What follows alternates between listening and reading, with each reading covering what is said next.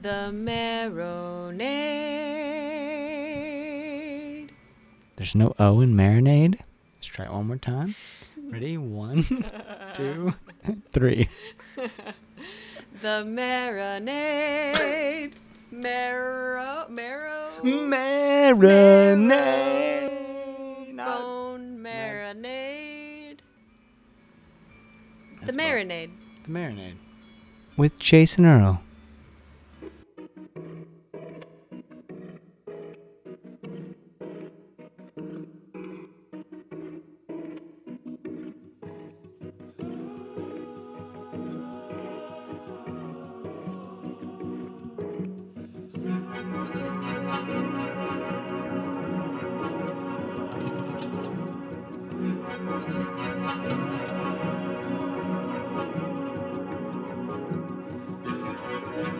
Welcome to The Marinade with Jason Earle, a free-flowing conversation about the creative process with creative people. This is episode 133, and our guest is Gabe Larson.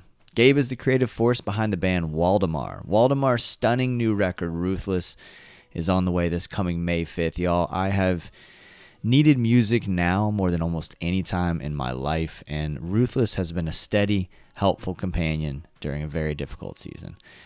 I caught up with Gabe via Zoom, and we ended up doubling the expected time. We just kept talking and had such a great time. He's a thoughtful and fascinating guy, and I'm so excited to bring you my conversation with Gabe Larson of Waldemar.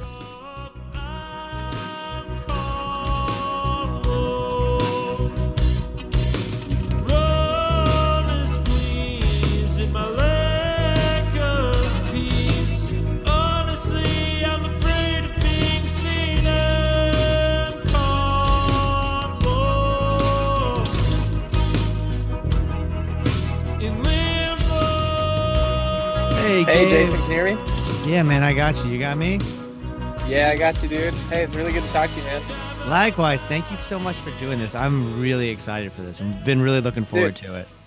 Me too. I've been listening to a lot of your podcasts since Josh sent it my way, and I've been very, very, very stoked to chat. I love the show and love a lot of the guests that you've had on, and I've been stoked, man. Oh, wow. Thank you. That means a lot to me. It always means a lot when folks listen, and especially folks I'm going to talk to, and especially folks whose work I've been spending so much time with. My new ritual is I burn a CD when I get a record, the Heck yeah. MP3s, right? And then I listen to it on my commute. So you've been my constant companion. Your record sweet. Your record has been a constant companion. So it's so beautiful, man. It is such a beautiful record. Thank you. And it's like, it's a record I needed and I didn't know I needed. There's a lot. There are a couple of songs that I'm looking forward to diving into because they are just speaking to me, to the moment that I'm going through right now that's been really difficult for the past 10 months or so. And and has given me like a little bit of hope. There's like, I was thinking about it earlier today. I was like, how do you describe this thing? And I was thinking about how there's a feel of, like, you know what I mean? There's a feel of melancholy, but also hopefulness. It's almost like teetering, right, on those things, right? It's so I'm spring. glad to hear you say totally. It's spring. Yeah. It's like it's the what I mean. You and I are in totally different time zones, whatever. But like, if you were I'm sitting in my studio right now, but it's like a soft like 45, 50 degrees and overcast right now. However, there's buds on the lilac bushes at my house. You know what I mean? And there's kind of there's melancholy surrounding everything, and yet like that life is coming, So I don't know. I just had to just go deep right there, but yeah. Yeah, well, that's what we do, as you found out. Like that's what Ruthless is to me. Like it's it is that. There's there's like these moments where you're kind of going through this sort of like really so I'll give you a perfect example, and this is a song that really spoke to me, was Prophet. I'm almost positive it's Prophet, that where there is this like really kind of beautiful sweeping music, and then there's like this Beck Odelay breakdown, like at some point, this sort of like this thing that feels like, you know what I'm saying, thing that feels like it's coming from from like early Beck or something, and it fits it, but there's like an element of almost chaos that gets thrown in there, but the song itself is just like, I mean, lyrically, if you're gonna say something, well, damn it, Gabe, say something. But I don't feel like a prophet. Yeah. I feel more like a harlot. What? Yeah. Like, I Yeah. mean, oh my Yeah. God, dude. Such Yeah. a and just and speaking to me like in that particular song, speaking to me to that feeling right there that's captured. Yeah. Man, Yep. dude, do I feel that? Yeah. I mean, I felt it too, obviously. Yeah. I mean, like, um, that song especially, like, this isn't like a political record, really. I would never describe it as that, and I wouldn't even necessarily describe that song as a political song, like at its core. But that song to me, like if I could give it a word, it's like exhaustion, exasperation. You know what I mean? Like with Yeah. the the state of things of the world, of seeing so much chaos, so much like evil, honestly, Yeah. and so much pain and sorrow and uh, division and stuff. Like, Yeah. and like clearly seeing that. I mean, all of us feel that, all of us sense that. And yet I feel so completely powerless to do anything about that. And even like, and I don't know, like I think there's been different points in my life where I've felt like I feel like I have answers. Like, oh, these people are clearly in the wrong. And if we just did this, that would make everything better. You know what I mean? And sometimes I feel that way about some stuff, but man, in recent years, I have been finding myself feeling more and more at a loss as far as like solutions to stuff that I see going on. Um, and like not having a hard time like seeing like evil or problems or division or strife, but just like feeling exhausted with knowing like what to do about it. And what's funny is I feel like I don't think I've ever really had a whole lot of power to do anything Mm. about it, but I think I thought that I at least had some like I took at least some amount of comfort in feeling like, oh well, if we just did this, you know what I mean, if people just started thinking this way or behaving this way, then you know what I mean, if we can just move in that direction. And lately I've been feeling even less sure of that, so that's a long-winded, I mean, the the lyrics say that more succinctly, but Yeah, well, but I'm so glad you went into such detail with it because that's 100% the feeling that I feel. yeah. Everything you just said is exactly what I feel, and I think also for me, like, so yeah, to not last night, night before, Florida passed a almost complete abortion ban, Right. and then the governor signed it at like midnight, and the next day I walked into a 10th grade classroom to teach English. And Mm, right now, what we're working on, the unit we're working on, is making arguments. So we're talking about, mm, kind of, we were talking about issues of speech. Bodily autonomy is exactly what we just happen to be talking about. We're talking about vaccinations and mandatory vaccinations, and kids are making arguments. And so, I don't shy away from controversial topics, even though I'm in Florida, totally. and it's you do so at your own peril as a teacher, but like, I'm not Yeah. gonna quit being a good teacher, I'm not gonna, Sure. because the Yeah. law Yeah. says I can't, doesn't mean I'm not gonna. So anyway, like right away, a kid came up to me, a girl came up to me, and she's like, just had this look on her face of like, I need you, the adult, to tell me it's gonna be okay. And Mm, mm, she didn't say that. What she said was, she said, what do you think of, are we going to get a chance to talk about this abortion ban? And mm, she, but the look on her face very much communicated like, I need you to do something. And mm, I dude, I felt so hopeless. I was like, mm, I started crying. I was like, I don't, Mm, and I'm like, I just apologized to her. I didn't know what else to do. I'm like, I'm so sorry. And what I did was I opened up the floor for kids to talk for a few minutes, like if they needed to talk about anything. And they did, like it was very much on their minds. And another student brought it up, um, unrelated to the first student.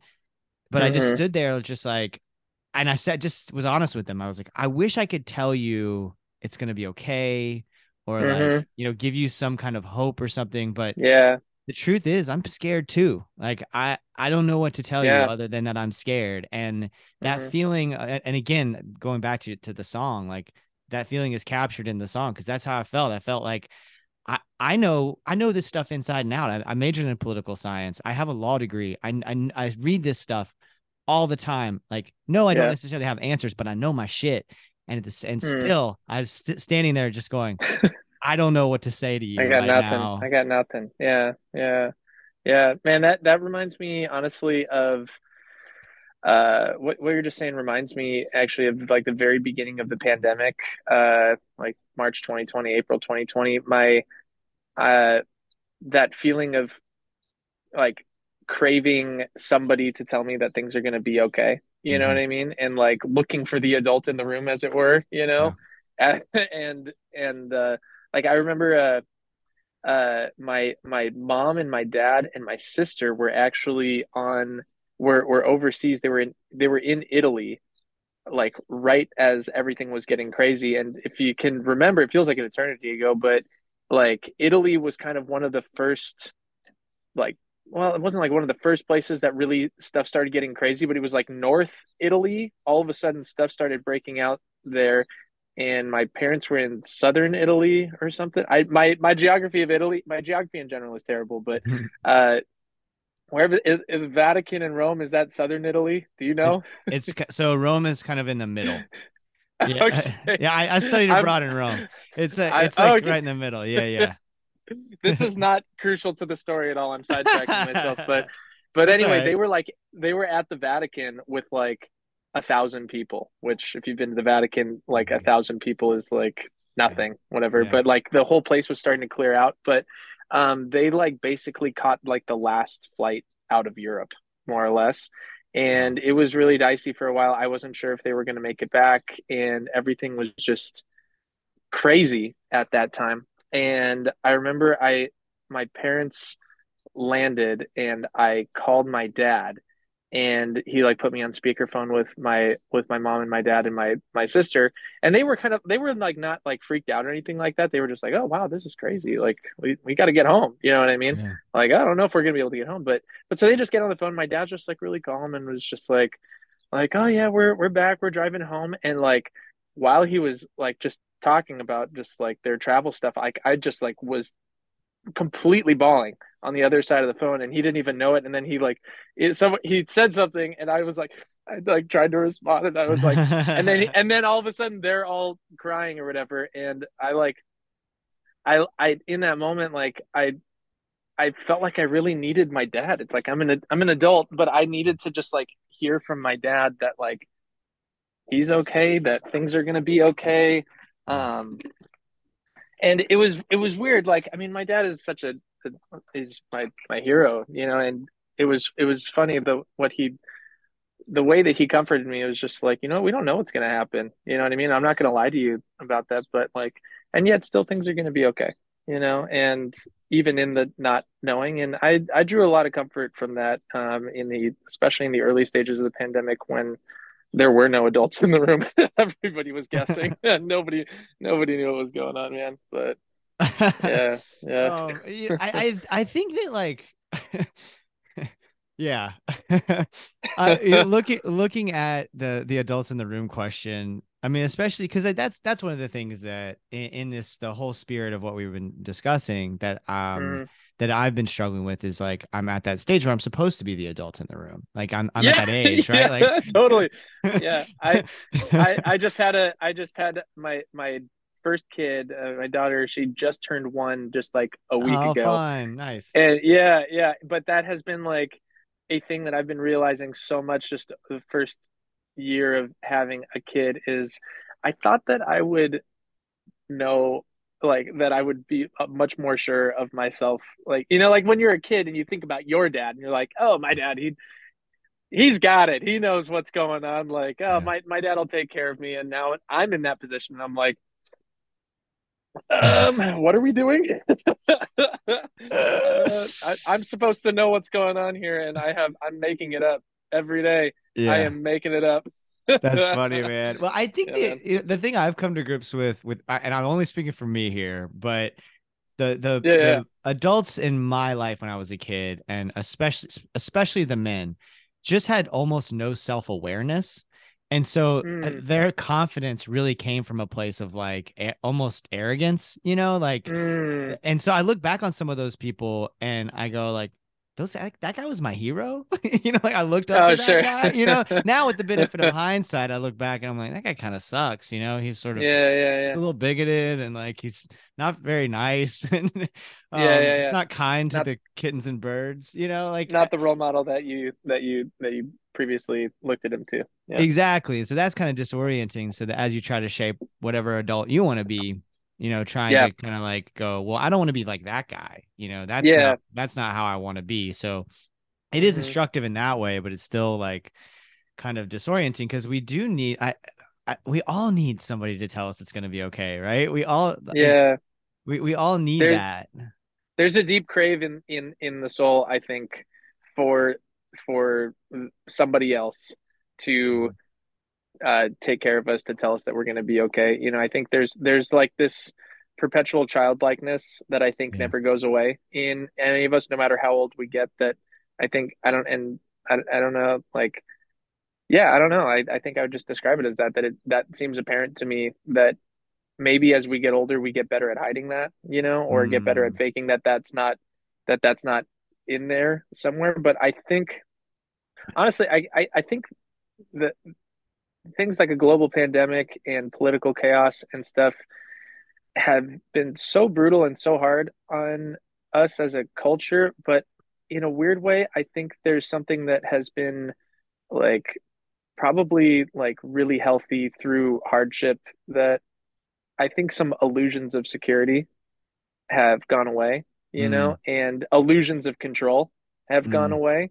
And even though that's been like really hard, it's certainly shaken me. I think it's shaken everybody in a lot of ways. I think it's healthy to actually, this sounds like a stupid sentence. I think it's healthy for us to face reality. Like, you know uh-huh. what I mean? Yeah, yeah, yeah. Like, that, like, we're not in control in the ways that we think we are. In fact, we're like barely in control, if at all. Mm, Um, and that we can pretend that, like, our economy will keep us safe, that our military will keep us safe, that our country will keep us safe, that our political leaders will keep us safe, whatever. And I think it's probably a healthy thing for us to go through as a country, as a world, whatever, to, like, just realize, like, oh, like, these systems are only as strong as they are, and apparently that's not very strong. You know what I yeah, mean? That yeah. a virus can just come through and completely pull down the economy, can completely pull down all of our systems, that can disrupt everything. You know what I mean? And so, um, that could happen again next year. You know what I mean? Yeah. And I mean, I think it's healthy to not, like, move through your day at all times just living paralyzed by fear. But Mhm. um, I don't know. I think that I think throughout a lot of human history, people have lived with an awareness, a greater awareness of their lack of control over their surroundings and their life. And I think modern people have, in some ways, enjoyed a time of illusion. You know what I mean? The comforts Mhm. of illusion that we have in our modernity have solved uh, things that used to cause chaos in the world. Mhm. Um, and I think we've been learning that that was not true. Well, man, and what you just said there, one of the first things you said was you were talking about the idea that like maybe we as we get older get better at sort of hiding things. And Yeah, I think that then you went on to talk about how sort of the veil's been lifted quite a bit on yeah, sort of yeah, illusions of security. And I find that kind of hopeful too, what you just said, because Hmm. uh, ultimately, and when we're making stuff, this is true, right? Ultimately, we want to get to the most authentic version of the truth. We want to get to Yeah. the most authentic version of ourselves in that work that we're doing, that creative work. And if the veil has been lifted, it's a lot easier to get there. We don't have to, Hmm. we don't have to push to, I don't know. I feel much more comfortable. I've always been pretty comfortable sharing my emotions. I feel Hmm. way more comfortable now in the last 3 years just being totally vulnerable than I did Yeah. Yeah. before, you know? Yeah. Yeah. Man, I mean, again, this sounds like a stupid, like, duh sentence or whatever, but like, doesn't like just the truth feels good, even if Yeah. it's hard. You know what Yeah. I mean? Hmm. Like, um, and yeah, I sometimes I think, even if the truth is hard, like, I don't know, like, trying to think of like a good example of this, but I don't know, maybe like when you're a kid and your parent, you're lying to your parent about something. Your parent asks you something and you lie, you're afraid you're going to get in trouble. Yeah. Like, that feeling of, now there's a disconnect between me and this person, and I'm trying to like hold up this falseness or whatever, that when your parent finally is like, what, this is not adding up, wait, are you lying to me? And then you're like, yes, yes, I'm lying. And then you just like face the punishment that's going to come. But like the Hmm. relief that comes of like, oh, we're now living in the truth together. And Yeah. like, yeah, I'm going to have to go to my room and I can't play with my friends today. You know what I mean? But like, there's still like a relief that comes from like living under the truth versus living under lies, or living under illusions, or even living under misunderstanding. You know what I mean? Like, Yeah. um, it's, yeah, facing the hardships of whatever the truth may bring, I think at the end of the day is always better than living under a lie or living under illusion. But I mean, it doesn't make the hardness of it go away, but it is better. It is better. Right. Yeah. Absolutely. Yeah. Let's dive into the process of making this beautiful record. Yeah. So unconventional in a lot of ways. It seems like you took you a while, and Yeah, too long, man. you're in your Nobody should studio work on a right. record for, yeah, nobody should work on a record for 5 years. That's silly. That's But really silly. well, I'm glad you did, and I'm glad you stuck with it, and that all. I mean, that shows a lot of perseverance, to stick with it that long. I mean, you could have given up. Yeah, That is a long time to thought work about on a project. Yeah, I bet. Well, let's talk about that. Let's talk about that. it. Like, so you in the process of this, you built the studio. Yeah. You were working in various jobs making this whole thing happen. Can you talk about Yeah. like the lead up to making this record, or the process of making this record, and like why you didn't give up on it? Yeah. Oh man. Great questions. Well, yeah. So, I put out the first piece of music that I put out under Waldemar was a EP. I think I put it out in like 2017, early January 2017. I think sounds right. I think it was 2016. Doesn't matter. Somewhere around then. Mhm. And and uh, pretty immediately wanted to start working on a fuller body of work, on a full record. And so yeah, after we like played some shows around that EP and kind of let that EP run its course, and then I pretty much jumped right into writing really intentionally, and intensely for Yeah. this record, and did probably about a solid year of writing. I think this is between like 20, sometime in 2017 for about a year into 2018. And during that time, I was driving school bus at the time, which was just like such a, like, it was probably one of the most like creatively, I want to say fertile. That feels like not the right word, but kind of like, maybe not. Let's reach for a different word. I don't know. Like, it was very generative. Oh my Oh, gosh. there's no way to do it. There's no way. I'm Yeah, sorry. Reel yeah, that back in. Yeah, yeah. we'll edit that in post. Just kidding. Oh, yeah, Um, I gotta let that one roll, Gabe. yeah, it's fine. That's fine. I'll let it ride. But yeah, like because it was just such a regimented time of my life where I was up Hmm. at like 5:15, 5:30 in the morning, Okay. like like cup of coffee, out the door, race to the bus station, go pick up the kids, drop them off at school, and then I'd be home by like 9 or 9:30. Coffee, eggs, and then I'd head to my a little bedroom studio setup because I didn't have the studio yet, and I had like a 4 hour chunk, which was just like perfect because it was like enough time where you could actually get something done, but it was short enough that like you had to move, which like those kind of constraints was just like perfect. And the house was empty. My wife was off at work and stuff. And I just got so much writing done. And Wow. so like in the mornings when I'd be dropping the kids off, I'd be kind of like thinking about what song I'd like where I'd left it off the day before, and then I would bounce a mix at in the afternoon, put it on my phone, race back to the bus station, and listen to whatever my mixes were the entire way to the bus station. Then go pick up the kids from school, drop them off at the house, and kind of the entire time I'm driving, I'm still just kind of like in the background of my brain, just kind of like percolating on the Wow. melodies and arrangements and stuff like that. So it was kind of like my John Prine time, I guess, of like when he was like a mailman delivery guy. That was my version of that, I guess, was driving bus, working on these songs. But yeah, so after about a year of that, I thought keyword is thought that I had a record that was ready to get recorded, Mhm. and uh, called up my buddy Brian, who's a insane heavy lifter producer in Eau Claire.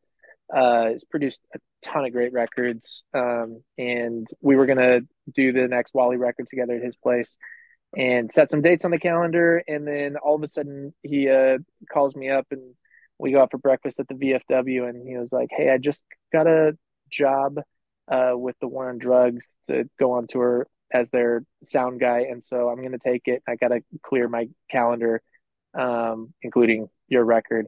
And which was like the most like crazy bittersweet thing Yeah. ever, because like the War on Yeah. Drugs is like one of my favorite bands ever, and Right. Brian's such a good buddy. It was just like so stoked for him, and at the same time I was like devastated, like Hmm. so like so devastated. Like he's just such a at the time was just like I think dealing with some like pretty significant artistic insecurities of feeling like I really needed my feeling at the time was I really needed Brian to the language I would use to rescue me from making a bad record, you know, that like okay, I would bring him these like songs and he would make sure that they actually end up good. You know what I mean? Yeah. Yeah.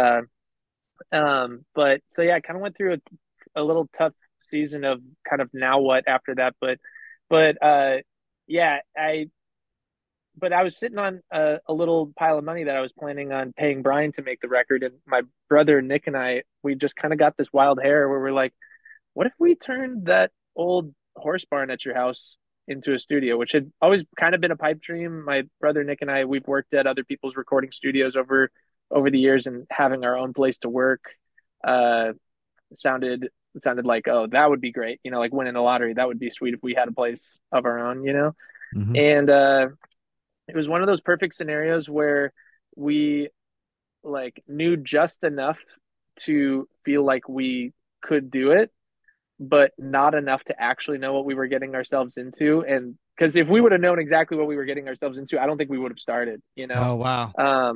It was one of those things. So yeah, we decided to build a studio, and the building itself, yeah, like I said, my house was built in the 1890s, and there was this old horse barn at the house, um and it was barely hanging on. Yeah. Yeah, I always tell people it probably would have saved us time and money if we would have just dozed the whole thing and started over. But you can't do that to 1890s Uh-uh. buildings, man. That's Uh-uh. you Yeah. don't Yeah. do that. Yeah.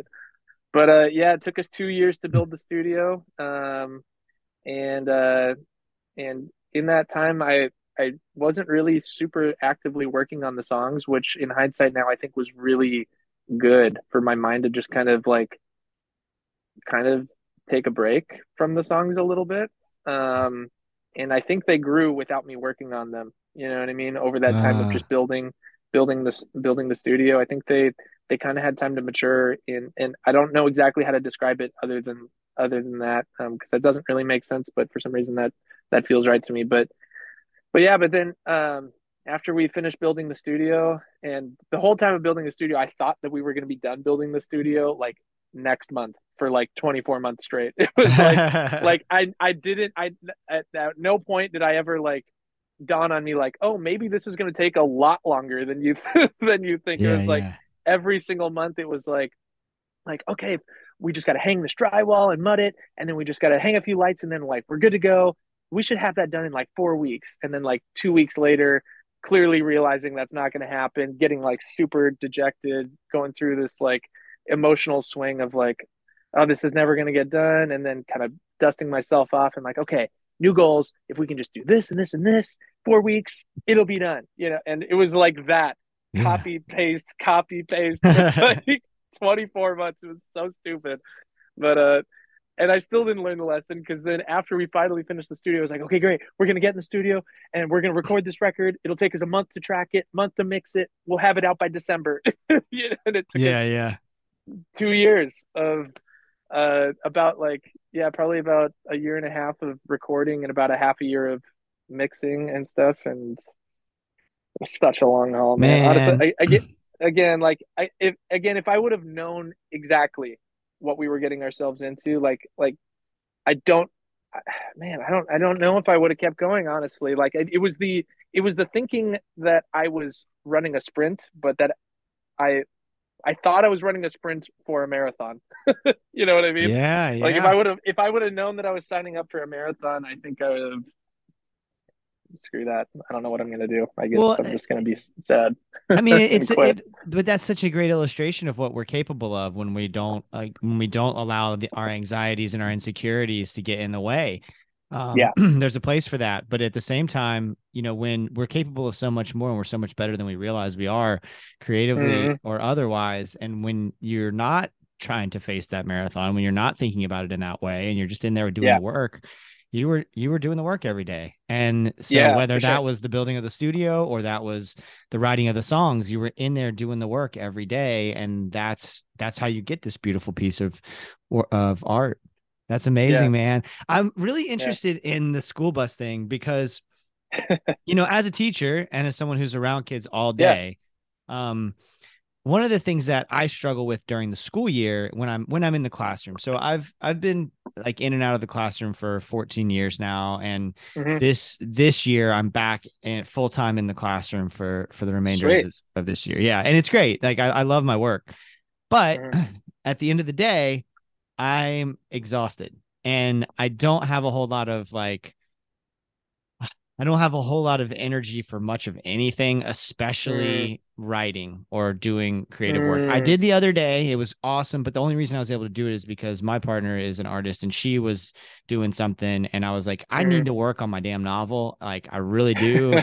And Yeah. she was doing it. And I was like almost falling asleep on the keyboard, you know, doing it. But it took her energy to get me to that place, you know, and Yeah, her. you had to draft off of her or whatever. Yeah. Exactly. I had to draft. Yeah. That's a great analogy. Yeah, I had to draft off of her.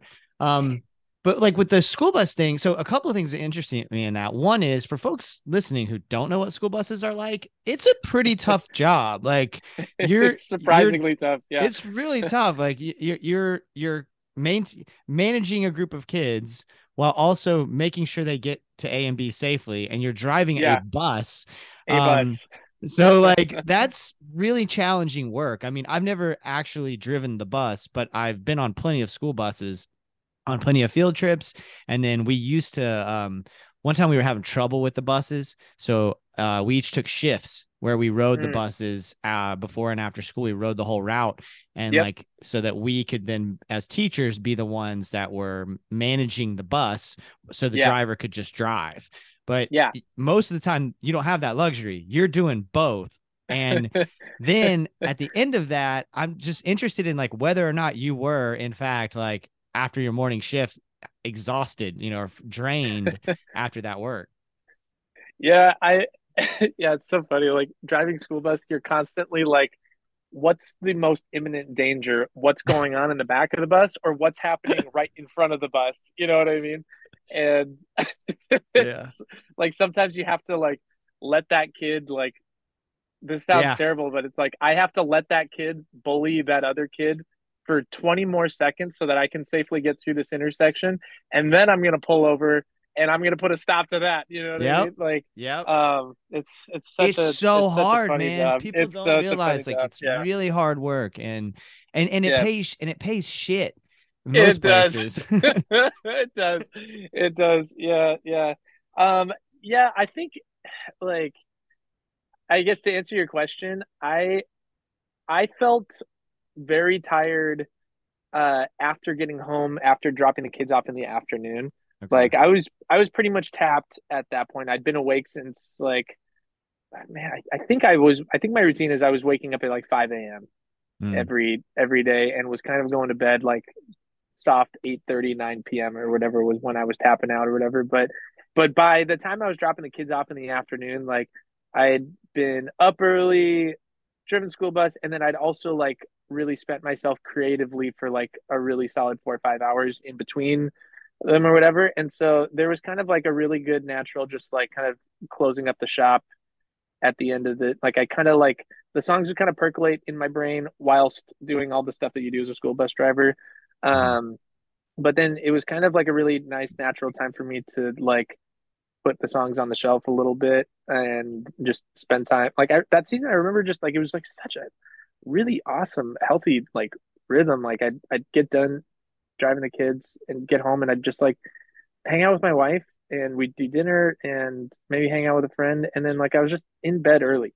You know what I Mm. mean? Like it was Hmm. just Monday through Friday was just this like really like segmented, which sounds kind of like boring, but it actually felt so free in a lot of ways. Yeah. Like Yeah. it was Yeah. really regimented in a lot of ways, but I don't know, there was this a time for everything in that Hmm. season that was like so wonderful, you know. But no, when I got back in the morning to my house after dropping the kids off, I was like ready to go. Like I think I'd been awake for Mm. like 3 hours at the time. I had like I had I'd squashed some fights, you know, in the Yeah. back of the Yeah. bus. Yeah. Like I had gotten the kids there safely and whatever, and then got home, ate breakfast, like got some food in me, coffee, and was like I was just like I was on, you know. Yeah. Yeah. Um, Afternoon is a different story, though. I was collapsing. Well, I think also the second thing about that, so there's the challenge that I was curious about, and then and the exhaustion that can come with working around kids because you're in physical proximity to them, and For they're sure. giving off all kinds of energy, you know, and Hmm. each one of them is giving off different energy, and Yep. you know, if Yep. you're an empath at all, you're absorbing some of that, and then you know, it's like it's really difficult to then go and be a human afterward. And so Yeah, I was totally. interested in that, but I'm also interested in one of the things I'm constantly searching for, especially in the summers, since I have Hmm. summers off, is constantly searching for those constraints that you just described. You Yeah, yeah, had yeah. that block of time, you had to do the work during that time, or it wasn't going to get done. Totally. Yep. And you had these ideas that you had to get out. And Hmm. so it's great that did you know that like when you took on that job as a bus driver, were you like, oh, Hmm. this is awesome because I'm going to do this because then it'll force me to create during this time. Yeah, actually, completely. Ever since I've been like writing songs sort of since I was like 10, kind Mm, of. And when I say writing songs, I've always been writing lyrics. I mm, didn't actually get an instrument that you could write songs to. That didn't enter the picture until like my freshman year of college, basically. okay. But yeah, when I was in college was when I really caught the bug for, oh, I want to do music. I want to write songs. Like this is what I want to do. And since then, every single job that I've ever taken has been taken with the consideration of, is this going to further or hinder my pursuits of writing songs Wow. and doing band stuff. Um and so like I've literally I've counted it. I think I'm not exaggerating. I think I've worked for 40 different employers since I was like 18. Wow. And and I've managed to leave every single one of those on good terms, which Yeah, is yeah. I'm not gonna lie, is really impressive if you It think is about it, impressive. because that's averaging leaving a job like every 2 to 3 months. Which, Yeah. if you're an employer, that sucks. If you have Yeah. somebody and you train them and then they ditch you 3 months later. Yeah. But yeah, so the when I arrived at school bus driving, I'd heard from a buddy who worked at the bus station and who was also a creative, and I think he knew I was looking for a job, and also knew that I was looking for a job, a certain type of job that would give me enough money to be able to support myself and my wife, at least a little bit, and still allow me time to be creative and do that. And so I checked it out and was like, oh, this seems like this might be really great. And I was like really upfront with the company, like, hey, I'm a musician, and um, this is what I'm like. This job will be a good fit for me if this is the circumstance. Does that seem like something that like would work well with you guys? And they were like, oh yeah, that would be great. Like they're just like the most wonderful, kind people. Like you watch Parks and Mm. Rec, Yeah. Uh-huh. they're like like like the accounting firm, Uh-huh. like, and they were like that with Yeah. me. They were just like ridiculously kind and ridiculously accommodating, and like so excited to like have somebody. I think they were like excited to have like a creative in the building or something like that. I don't know. Uh-huh. I always got that vibe of like, oh, Gabe is a We got a songwriter rock and is star. yeah, Rock yeah, star he's bus like driver. he's doing this to support his dreams of being a That's songwriter. You great. know what I Oh my God, mean? that's great. Gabe, So yeah. this free version of Zoom is about to end, but I'm having so much fun. Do you have more time? Can we just restart this link? I've got a very free morning, dude. As much Okay. time as you want, man. Yeah, yeah, Awesome. absolutely. Yeah, so I'm just gonna end this and then we'll just hit the same link. I'll just start the meeting over. Killer. Awesome. See you in a All sec. right. Cool. All right. Perfect. We're gonna add you to the Zoom Hall of Fame. Some folks come back on and it takes Yeah. them forever, right? I'm sitting there waiting. Not Gabe. Gabe's right back, baby. I'm Right here. away. I'm here. And we're back. Gabe's used to that bus driving schedule. He's Exactly. Let's go. you gotta get there. Um Totally. dude, okay, so a couple of things I wanted to dive a little bit more into the record because one of the things that Yeah. I noticed is what I would recognize as sort of spiritual or almost religious imagery. Hmm. Is are you like a spiritual and or religious person? Hmm. Hmm. Yeah, Uh, 100%. Okay, and can you talk a little bit about that, like what that means to you? Yeah, well, I grew up in the church. My dad is a pastor. Oh wow, okay. So I've been in and around that for my entire life. And yeah, and definitely a 100% still a person of faith. And in fact, this record, in a lot of ways, that's kind of one of the through lines I would say of this record Hmm. is this record kind of chronicles a time of like extreme doubt, I would Yeah. say. I I don't know how close I was to really completely walking away from belief in God. Mm, But it was I didn't know what was gonna happen, I guess.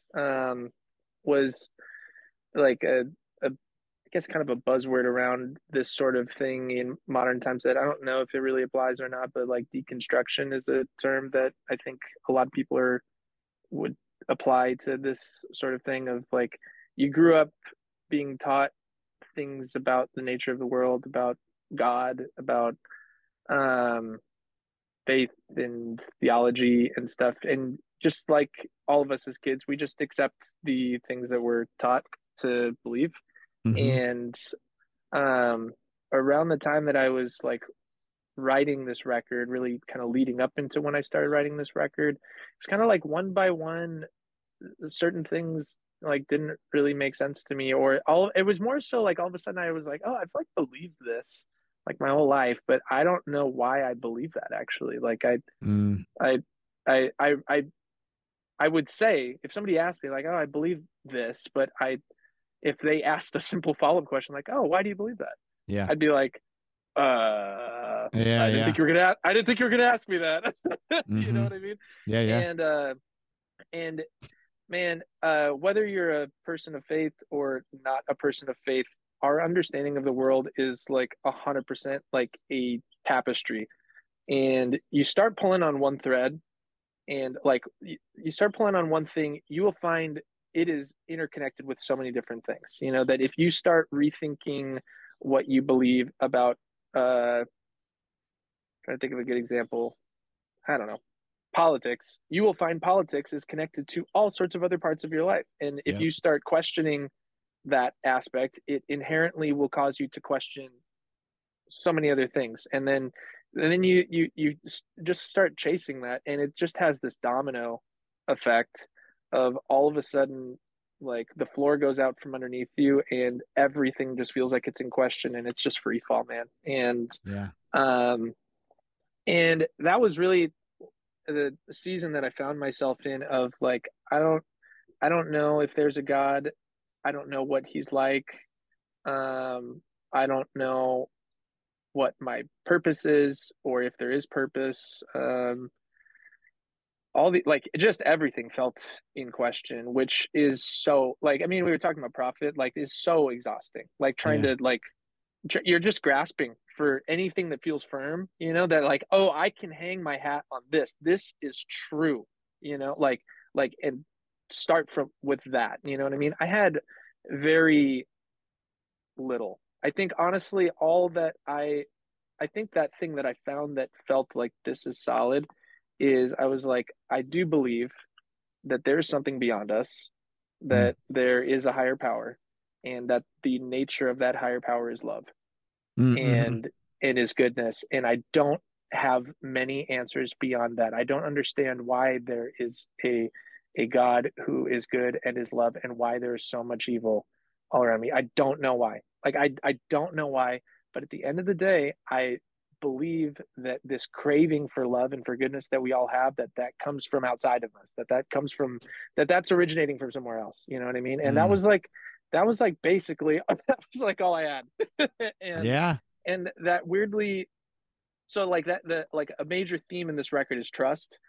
And Mm. like sometimes trust uh is not in much, you know what I mean? But Yeah. it's I mean, trust in a way is inherent in trust is not knowing. You know what I mean? If you Yeah. knew, it wouldn't be trust, it would just be knowledge. You know what I mean? Yeah.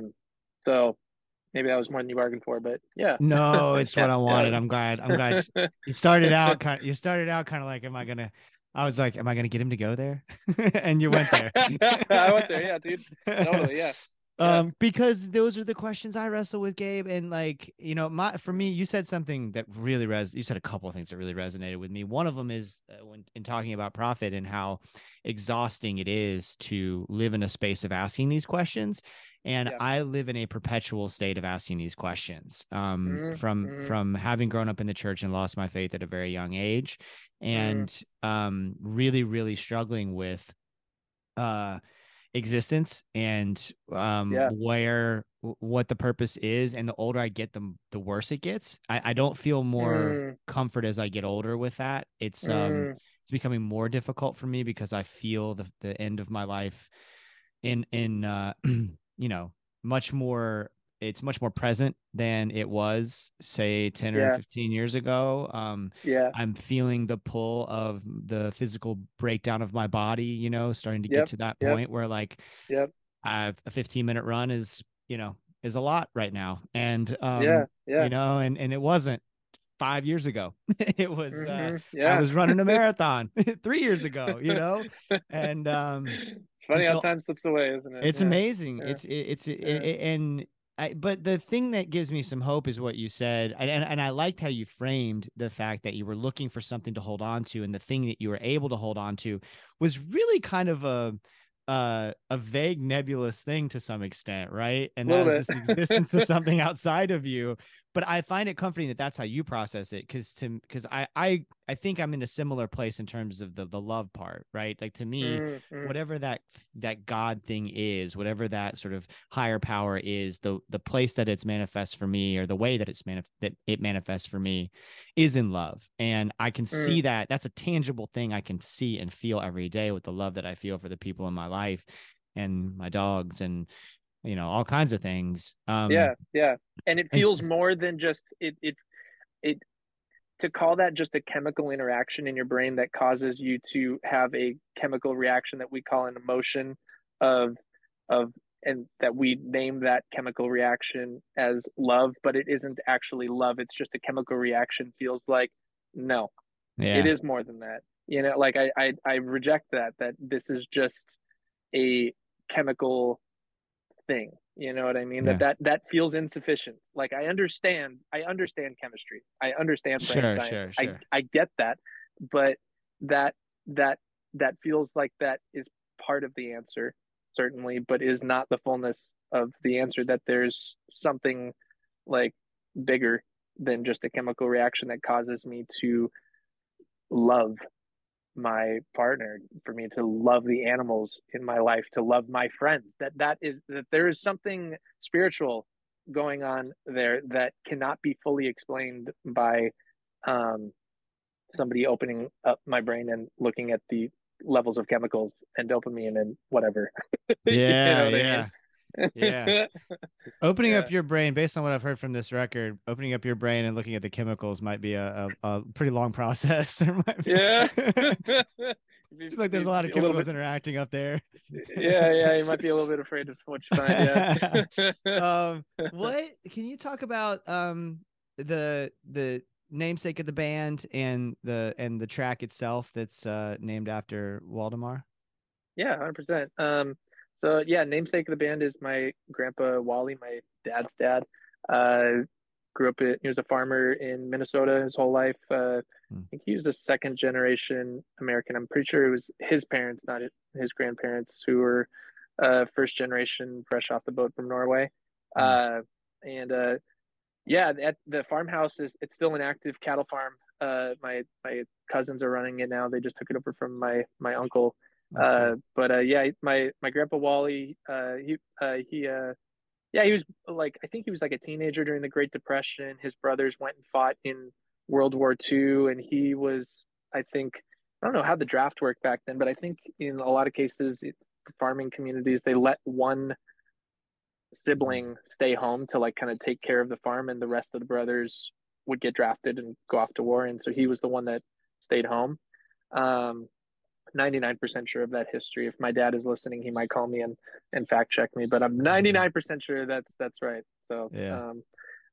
yeah, but yeah, he was like the first like he was a pretty quiet, he was a very quiet man, and was the first like kind of tangible understanding that I had of what depression looked like for a person. And he was like a teen during the Great Depression, and I think that had, from what I understand, that had a really big effect on him. And I think um, and he came and lived with us for the last few years of his life. He had dementia and stuff. But I remember as a little kid, like my whole family's very gregarious, loud, big emotions or whatever. And in the midst of that was my grandpa Wally, who's very quiet, reserved, not very extreme emotions, wouldn't say a whole lot, whatever. And I remember as like a little kid, like kind of asking my dad, I don't know how I would have phrased it, but like, why is Grandpa Wally the way that he is?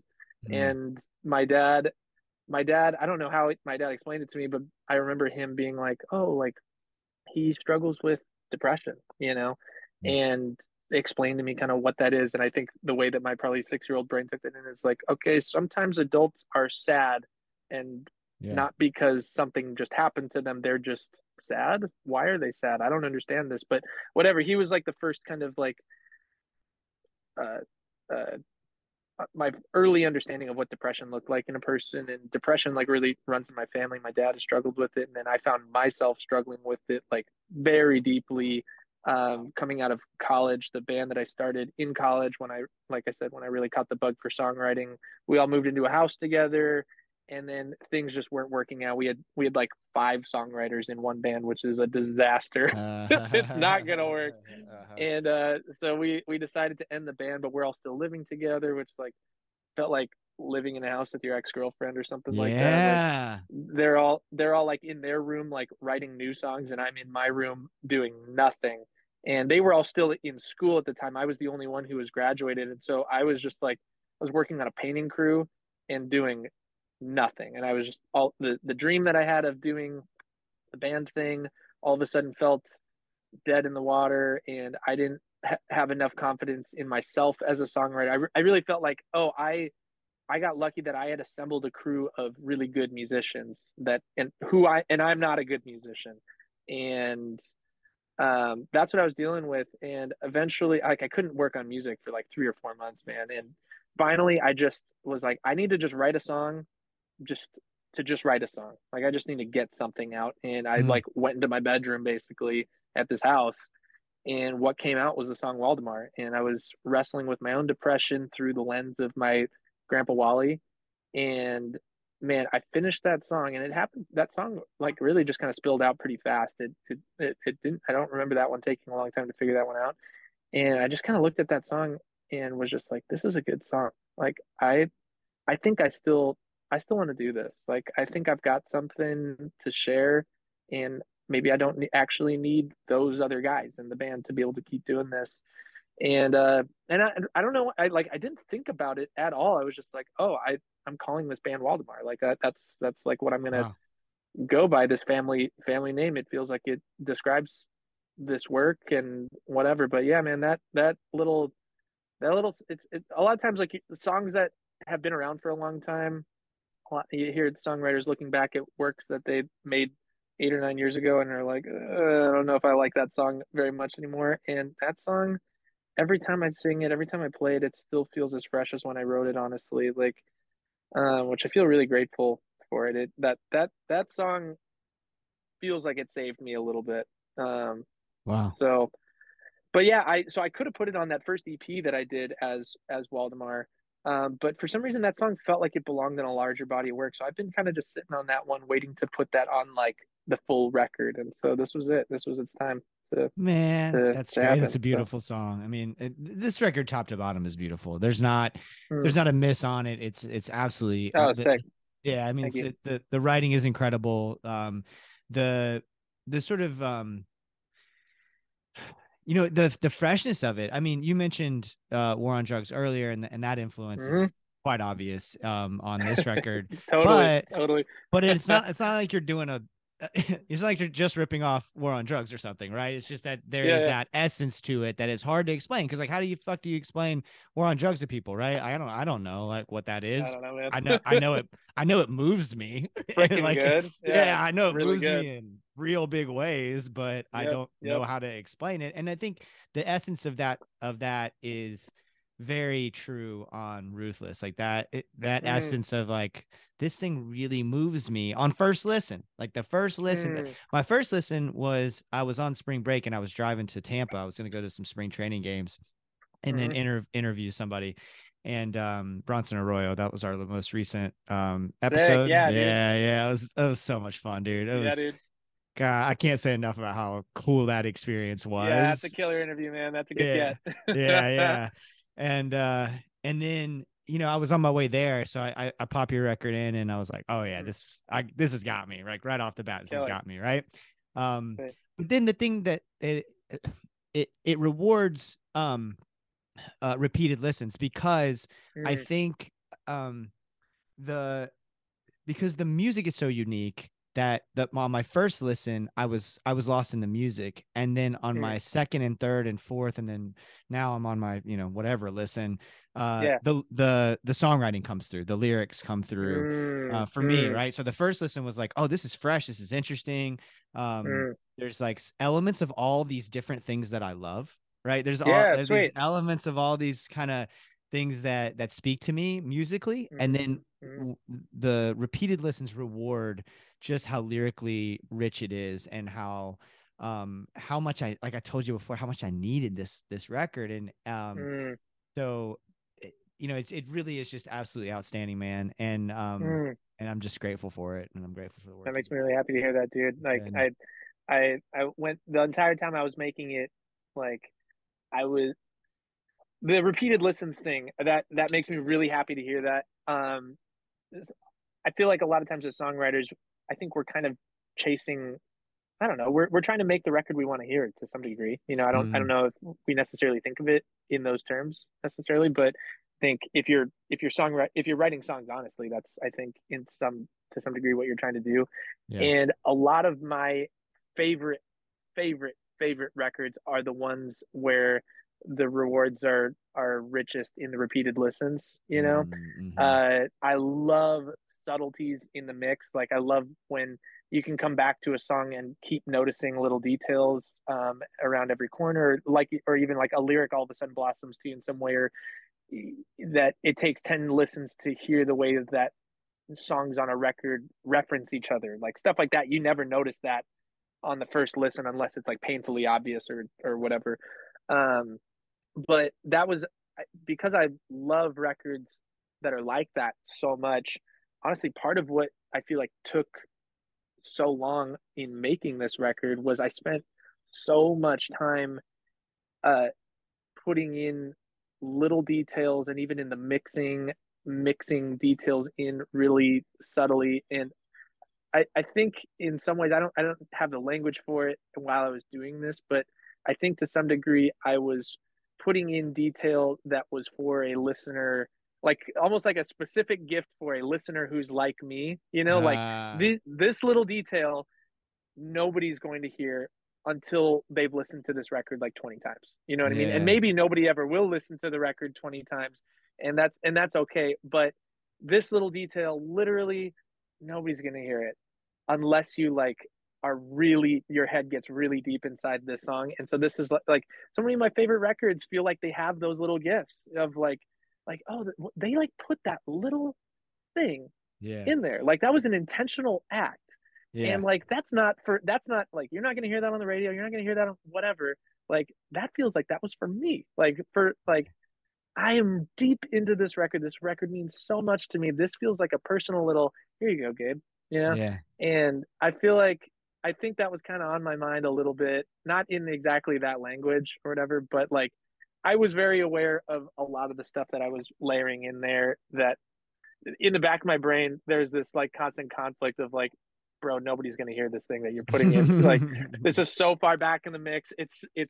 There's other stuff that's sandwiched around it. Like, nobody's gonna hear this, yeah, But I don't know. I couldn't help myself, honestly. It's just like I yeah. don't know. It's just like what I had to do. So Well, I think that yeah. okay, that makes a ton of sense to me, and that I think contributes to its re-listenability. I mean, that Mm, contributes to the fact that it's been there've been lately, and I think I don't think I've processed it quite like this until now that we're having this conversation, but mm, there have been records because I'm going through such a difficult season in my life.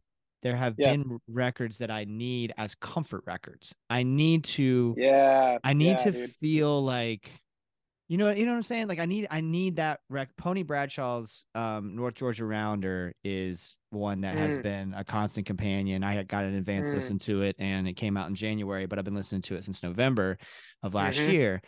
And it was like my companion through some really fucking heavy stuff. Oh man. And then this record, life's not quite as heavy now as it was a couple months ago for me, but it's still like just taking jab after jab. Mm, And this record has been my constant companion. And it has been I'm mm, in the car and I'm like, what am I gonna go to? Boom, mm-hmm.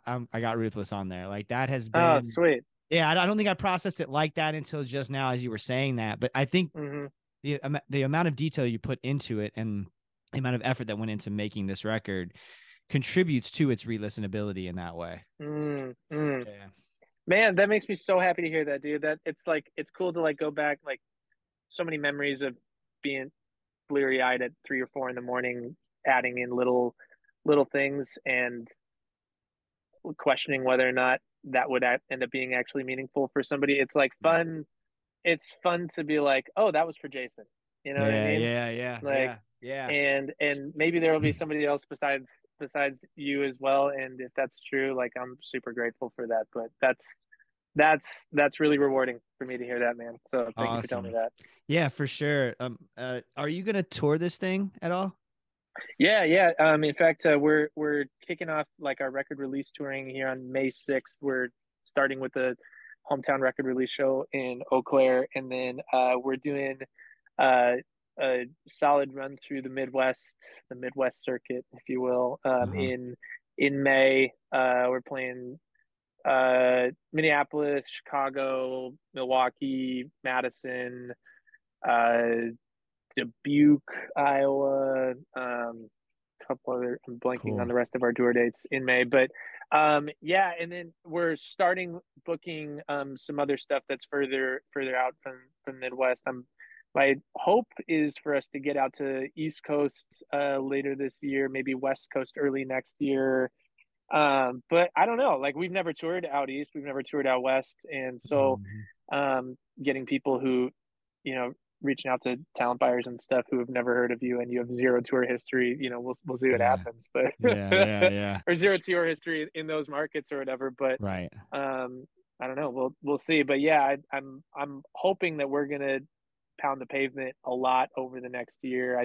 I'd like to go hit pretty much every major region of the United States over the next like year or two. So Oh, um, great. Good. that's the hope. We'll see what actually happens. But yeah, Yeah, man. great. Well, I hope it lines up where I get to catch out on the road. That would be awesome to Yeah, see because you you're in guys live. Florida, right? Yeah, you Yeah. said you're in Florida. Yeah, Yeah. dude, I would love to. Yeah, I've only been to Florida once, and it was on a family trip, and we did like the classic Disney thing, and Okay. had had a really rad time. Wait, no, I've been to Florida twice. It doesn't matter. Okay. Whatever. Yeah, Yeah, yeah. well, I mean, we love good music here. So like I think people sometimes overlook Florida and think for good reason. I mean, we're a joke in a lot of ways. Like we're a punchline in a lot of ways. But I do think that when artists, so I mean, I had Mike Harmeyer from Mike and the Moon Pies on a little while Mm, ago, and he one of the things that's happened with Mike and the Moon Pies is like, they're kind of like known as the Texas Oklahoma circuit kind of band, but then okay, cool. they've started to get out, quite a bit more in recent years, and they are beloved in Florida. They sell out all over Florida, Heck and yeah. and like I was talking to him about that, and the rest of the band about it. They were surprised. They didn't realize how much of an appetite there is here for live music. Mm. And I understand why to some extent people think that we're just always at the beach all the time or whatever, but we have, PCB. yeah, exactly, spring break, but Spring break. but we have really great rock clubs here.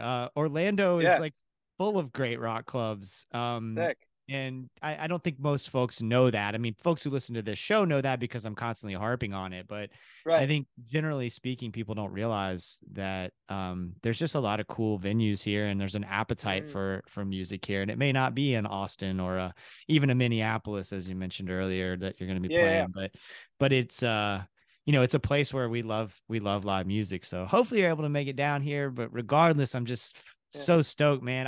I've like gotten lost in this conversation and forgot to ask all my like normal questions. So we usually end on what you're getting down on. Then that's the Sure. art that has you inspired at the moment. Maybe it's a record you're listening to or a book you've been reading or something like that. Yeah. Well, my favorite artist of all time is Willie Nelson, Oh, right on. and yeah, if you listen to Willie, um, you can kind of hear him sprinkled throughout the Ruthless record in some kind of weird and subtle ways or whatever. But Oh, that I the like one of I had no idea, and that makes so much sense. Like I yeah, love I exactly. Once love you Willie once you hear Nelson, that, and like, yeah, yeah. okay. Well, and the thing is, my brother Nick, who plays drums in the band, Uh-huh. he always gives me such a hard time about my really awful sense of time. Like in my songwriting, I have a bad habit of like adding beats and Yeah. like just completely obliterating time signatures and stuff. And then it's usually Uh, a process of us trying to put things back into 4/4. Um, like what comes out of the gate is usually makes no sense. yeah, yeah. But I, Very, very I, Willie-esque.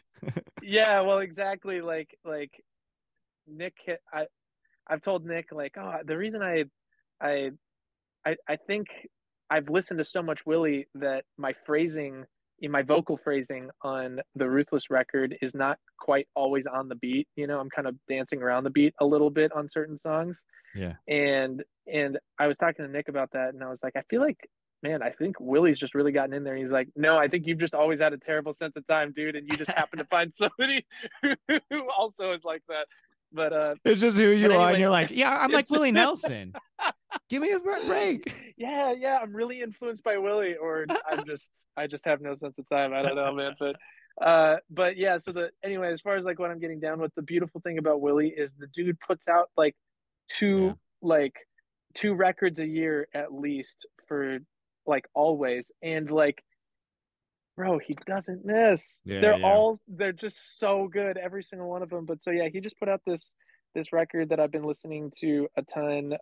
It's all covers of a guy, and I'm gonna blank on the songwriter's name. Like uh, he wrote Buck Owens' hit "Tiger by the Tail," so Willie covered that song. But man, I'm blanking on the actual name of the songwriter. But it's all songs by this one songwriter that Willie liked, and they feel like songs that Willie wrote, which is part of what he's so good at. Is he takes a song that somebody else has written in so many cases, and they feel like he wrote them. I mean, like "Blue Eyes Crying in the Rain," he didn't write that, Right. or "Always on My Mind." He didn't write that one You like either. that. But like those are Willie songs, you know what I mean? So anyway, so I've been listening to a lot of Willie lately because I'm always listening to a lot of Willie. Um, Harlan Howard is the songwriter you're thinking of, I think. Harlan Howard, Yeah. yes, that's it. Yeah, Harlan Howard. Folks But listening, yeah, I Googled that. Don't give me too much credit. I knew it was an H. I was gonna say like Hank Cochran or something like that. I couldn't remember, but yeah, okay, yeah. But What's yeah, your so I've been. favorite Willie record? How much time we got, bro? Here we go. I I think think our my listeners would listen to a whole nother podcast of me and you talking about Willie Nelson. dude, you joke. I'd be up for it. I'm not joking. My vinyl Willie collection is kind of silly. Oh, I think it's nice. like 20 records and growing or something right now, which is like a little blip of his recorded Yeah. material, which is just like freaking ridiculous. It's in the Again, like hundreds. I forget what the number is, it's but silly. yeah. Yeah, like that. Like I put out a record every 5 years, and Willie puts out two records every 8 months. It's Yeah. just ridiculous. And he's 90. Like, come on, like Yeah, yeah. just a treasure. But yeah, my favorite, I would have to say, my this is going to be controversial amongst like big time Willie fans. Okay. So like here we go, Uh-huh. controversy. But my favorite record, I have to go with "Always on My Mind," and it's Okay. because that was my gateway record into Willie. Uh-huh. Um, and it like "Always on My Mind" is a controversial record amongst Willie fans because it was kind of a pop record in a lot of Mm-hmm. ways. Like people that really love Willie's like country stuff. That record can feel a little bit confusing to him. It was like, and he'd been at it for a while. Like, record came out in the '80s, but like that record for me was my gateway because it was like it was enough country to my not country ears at the time. This is like 8 years ago, maybe, that Mm. I got into this record. That it felt different than something that I'd ever heard before, and yet present in it are these like big ballad pianos that I love in so many songs, and like really sweet phasery chorused out delayed guitars that I love from bands like Drugs and whatever. Yeah. Um, and so it like had all these elements that I already loved, but it had a freshness to it. Like, man, that record is like I dropped the needle on that one, and the entire way through is just like this is my favorite song on the record. No, this is my favorite song on the record. Like, Uh-huh. Yeah. so, but from there, Tetro is I think Tetro is really special. Uh-huh. Spirit is That's probably my mine. second. Oh, dude, That's mine. Spirit Spirit's is. mine. Yeah. Oh my goodness! I just finished reading a book. Again, I'm big Willie fan. You're talking. I Yeah, just yeah, finished yeah. reading a book between Willie Nelson and his sister Bobby, who just passed away this Right. past year, Yeah, yeah. called "Me and Sister Bobby," and they talk a lot about making the record Spirit. It came on the heels of Bobby losing two of her kids in the span of like 2 months, and Willie losing one of his sons, and it was out of that they wrote or that they wrote wrote some of the songs and covered some of the other ones for that one. And listening to those two talk about that record in that book was I listened to the audiobook of it, and they both narrated it together. I cannot recommend that book, the audiobook Okay. specifically. Listening to those two read the book is just it's incredible. So I've been getting Dude. down on Willie. Yeah, that's awesome. I'm so glad you did because well, I mean, I grew up with Willie. Willie was my mother's favorite artist, my father's favorite artist, or among my Mhm. father's favorite artists. When I remember as a kid when I was getting into music, like really like that teenage time when you're really trying to learn about all the records that came before and all this kind of For sure. stuff. And Your uh heritage, yeah. yeah, exactly. Musical And heritage, yeah. yeah, and from Kentucky, grew up in South or in Central Florida, and all like country music's just in my blood. Like it's just a part of, it's what Hmm. I grew up on. And so I asked my dad, I was like, what as because albums, I got obsessed with albums, right? And I was like, Yeah, dude, same. what do you think is the greatest album of all time? And he's Hmm. not a huge music guy, and he was like, Willie Nelson's Redheaded Stranger. And so I went and got a So copy good. of Willie Nelson's Red-Headed Stranger with my allowance money that weekend. Heck yeah. And then shortly thereafter, I forget what year Spirit came out, 93 or That was a 90s record. Yeah, that was early something like 90s, yeah. that, four. Yeah. But I remember like because I would just go to this, I'd go to like Sam Goody or whatever, and I'd look through the CDs and I'd go back to my favorite artists and I'd always get their new stuff. And I remember that came out and it has that cool picture of him on the It is cover's amazing. arresting. That Yeah. cover is arresting. It just Yeah, like you yeah. have to stop when you see that one. It's Yeah. incredible. Yeah. And then you listen to that record and it's just like I mean, he's done some of those kinds of things before, but Yeah. this was a totally different thing. And I just remember like going, oh, this is a thing. What music could sound like. It was one of those moments, right? Where you're just like, Yeah. this is a completely different thing from Yeah. anything I've experienced before. And Hmm. man, I don't know when you last listened to it. It sounds like recently, but Kind of, yeah. that record fucking holds up. I mean, It does. it is brilliant. Dude, Matador, the opener on that record is like find me a stronger like album opener that just like sets a feeling Yeah. Yeah, immediately. yeah, Like yeah. Yeah. Oh my like God. oh my goodness. And like the way that Willie plays it too is he's such like he's like you're like, is he a total hack on guitar? And then he all of a sudden hits the next phrase and you're like, he's incredible. Yeah, And then he's he hits the yeah. next phrase and you're like, wait, does he is he just making this up? And then Yeah. the next phrase just is so intentional. Like you never he keeps you on your toes in that way. It's Yeah. dude. It's amazing to see him play Yeah. live too. Like because especially, and I haven't seen him in a few years, but I've probably seen Willie 10 or 12 times live. And it's amazing to see him play guitar live. It's kind of, Yeah. like an interesting juxtaposition. You don't necessarily expect him to be so good. And he is, Yeah. he's He's really good incredible. in his own I way. I am getting to see Willie Nelson for the very first time at the end of May. Hell yeah. I in Fargo. We're driving. My wife and I are driving to Fargo to go see him, and I'm like, I I I cannot wait. I I'm cannot so express excited to you for you. how excited I was in Austin, Texas for South by Southwest. Uh, I don't know, 6 7 years ago, Mhm. and the friend of mine that I was with, he's a really great band manager, and somehow he's a band manager, and so band managers just like they know people. Somehow he and I both got invited to like go hang at Willie's place, Yeah. Oh my and God. we didn't go. We were dude. I This is my least favorite. I'm smiling, but this is a story of pain.